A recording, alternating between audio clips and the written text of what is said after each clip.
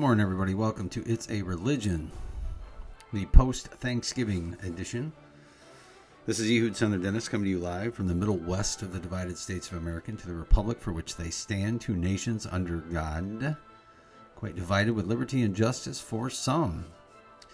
And that is Fantasy for Orchestra by Dan and Heidi Goller. It's a compilation of music narrated by R.C. Sproul, which is all around the Bible, basically.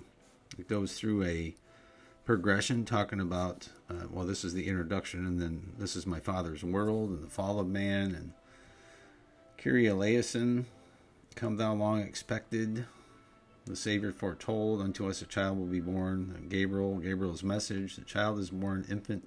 It goes all the way through, the Word became flesh, we have seen His glory. And it's really a beautiful Christmas time tradition we have in playing that one. So it's pretty neat and very much appreciated by this family, at least this individual, I will say. So how y'all doing today? Hope everybody's doing well. And again, in this podcast, this It's a Religion podcast, we focus on God's Word, the sharing of God's Word, the reading of God's Word, and the truth, the objective truth of God's Word, and why it's important to look at it from that perspective. Because without God and without God's Word, without His creation, life would be meaningless. There would be no meaning to life. And those who put their faith and trust in other things, evolution, Mohammedanism, Buddhism, Shintoism, all these other things that people can put their faith in, there's meaninglessness to it. There's no real, what meaning is there in evolution? That to me is the biggie. I understand why people put their faith in other religions, false prophets, if you will.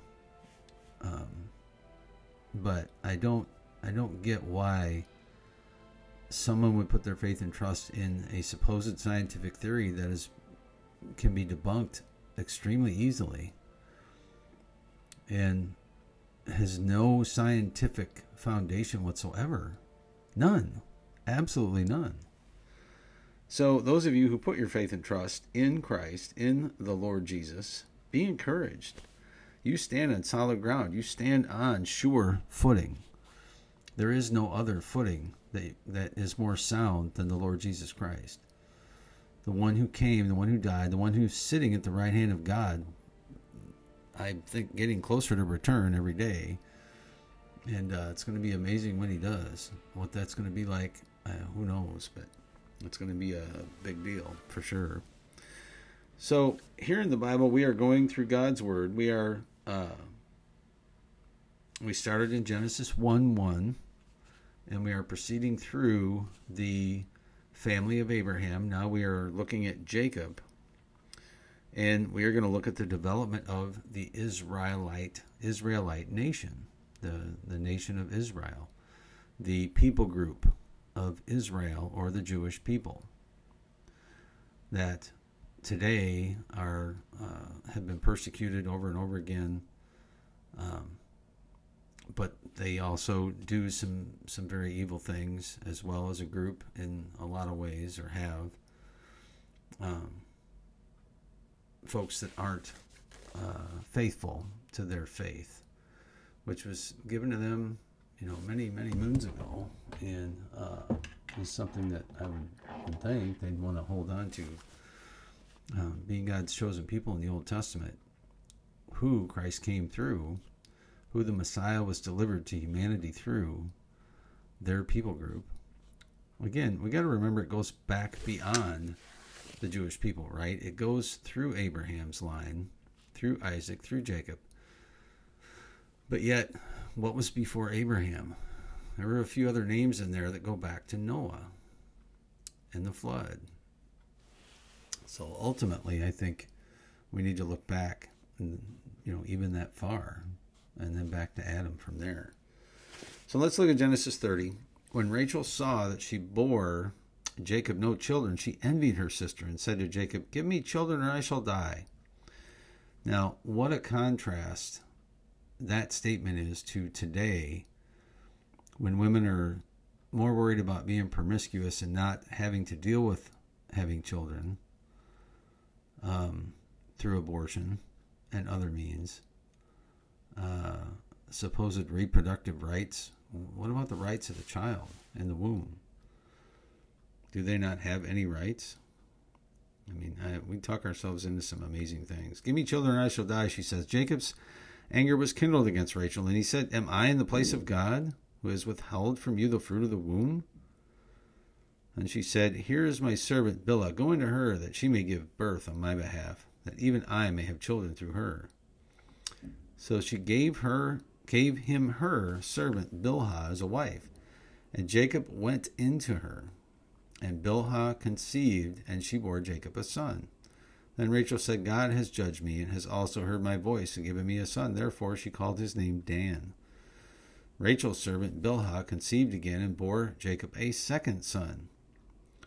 Then Rachel said, with mighty wrestlings I have wrestled with my sister, and have prevailed. So she called his name Naphtali. When Leah saw that she had ceased bearing children, she took her servant Zilpah, and gave her to Jacob as a wife. Then Leah's servant Zilpah bore Jacob a son. And Leah said, good fortune has come. So she called his name Gad. Leah's servant Zilpah bore Jacob a second son. And Leah said, happy am I, for women have called me happy. So she called his name Asher. So it's interesting to me that these handmaidens, Jacob has 4 wives now. And I don't know how many sons, but it's a few.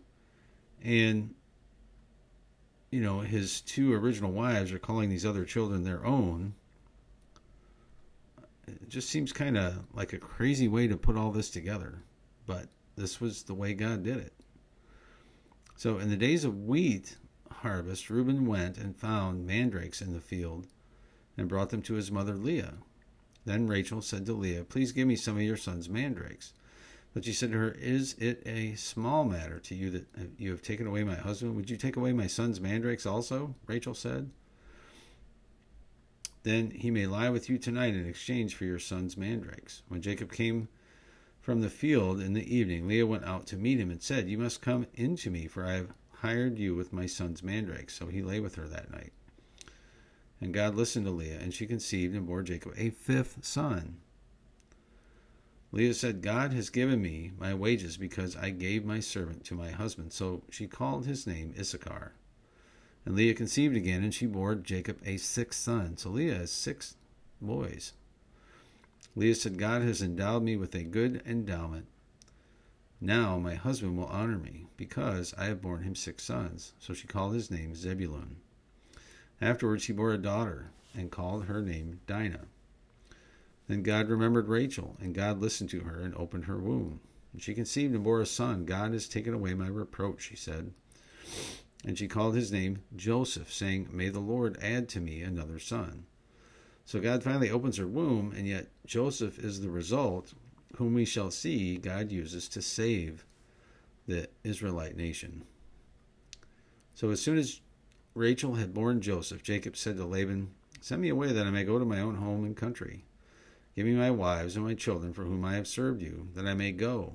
For you know the service that I have given you. But Laban said to him, if I have found favor in your sight, I have learned by divination that the Lord has blessed me because of you. Name your wages, and I will give it. Jacob said to him, you yourself know that I have served you, and how your livestock has fared with me. For you had little before I came, and it has increased abundantly, and the Lord has blessed you wherever I turn. But now, when shall I provide for my own household also? He said, what shall I give you? Jacob said, you shall not give me anything. If you will do this for me, I will again pasture your flock and keep it. Let me pass through all your flock today, removing from it every speckled and spotted sheep, and every black lamb, and the spotted and speckled among the goats, and they shall be my wages. So my honesty will answer for me later. When you come and look into my wages with you, every one that is not speckled and spotted among the goats, and black among the lambs, if found with me, shall be counted stolen. Laban said, good, let it be as you have said. But that day Laban removed the male goats that were striped and spotted, and all the female goats that were speckled and spotted, and every one that had white on it, and every lamb that was black, and put them in charge of his sons. And he set a distance of 3 days' journey between himself and Jacob pastured the rest of Laban's flock. And Jacob took fresh sticks of poplar and almond and plane trees, and peeled white stakes in them, and exposed the white of the sticks, and set the sticks that he had peeled in front of the flocks in the troughs, that is, the watering places where the flocks came to drink. And since they bred when they came to drink, the flocks bred in front of the sticks. And so the flocks brought forth striped, speckled, and spotted. And Jacob separated the lambs, and set the faces of the flocks toward the striped and all the black of the flock of Laban. He put his own droves apart, and did not put them with Laban's flock. Whenever the stronger of the flock were breeding, Jacob would lay the sticks in the troughs before the eyes of the flock, that they might breed among the sticks. But for the feebler of the flock, he would not lay them there. So the feebler would be Laban's, and the stronger Jacob's. Thus the man increased greatly, and had large flocks, female servants and male servants, and camels and donkeys. So Jacob knew what he was doing. Laban was trying to cheat him again. But again, God uses all of this to produce the nation of Israel, the people of Israel, who end up giving us the Lord Jesus Christ. And what a glory to God that is. So we thank you and praise you, Lord, that you have done all this, that though I don't understand why you would give Jacob 4 wives and bring children through all of them, you did this to give purpose to the Israelite nation, to the Jewish people. And through all of that, and the line of Judah, we received our Savior, the Lord Jesus Christ. And Lord Jesus, I thank you for coming and doing what you did. And again, while I don't understand your plans, Lord, because I know they're higher than mine, I thank you for all that you've done through Jacob, through his wives, through Isaac, through Abraham, all the way back to Noah and Adam. And thank you for this life, Lord. We thank you and praise you in Jesus' name. So what's the moral of the story, folks? I mean, basically you've got a people group coming together through Jacob, and not the most faithful guy on the planet, not the most man full of integrity. I mean, he had integrity in serving Laban for his wives, Rachel and Leah. And he was faithful in that. So, but God has a purpose, and you're not going to thwart it no matter what you do. You know, you can preach to people all you want about evolution, and Christ is still going to come back, and God is still going to be God. And he's going to laugh at your efforts, basically, because they are so futile compared to him. And yet, even in all that, he did create us in his image with the ability to create, the ability to think, the ability to communicate. And what a beautiful thing that is. So, have a blessed day, everybody. We'll catch you tomorrow.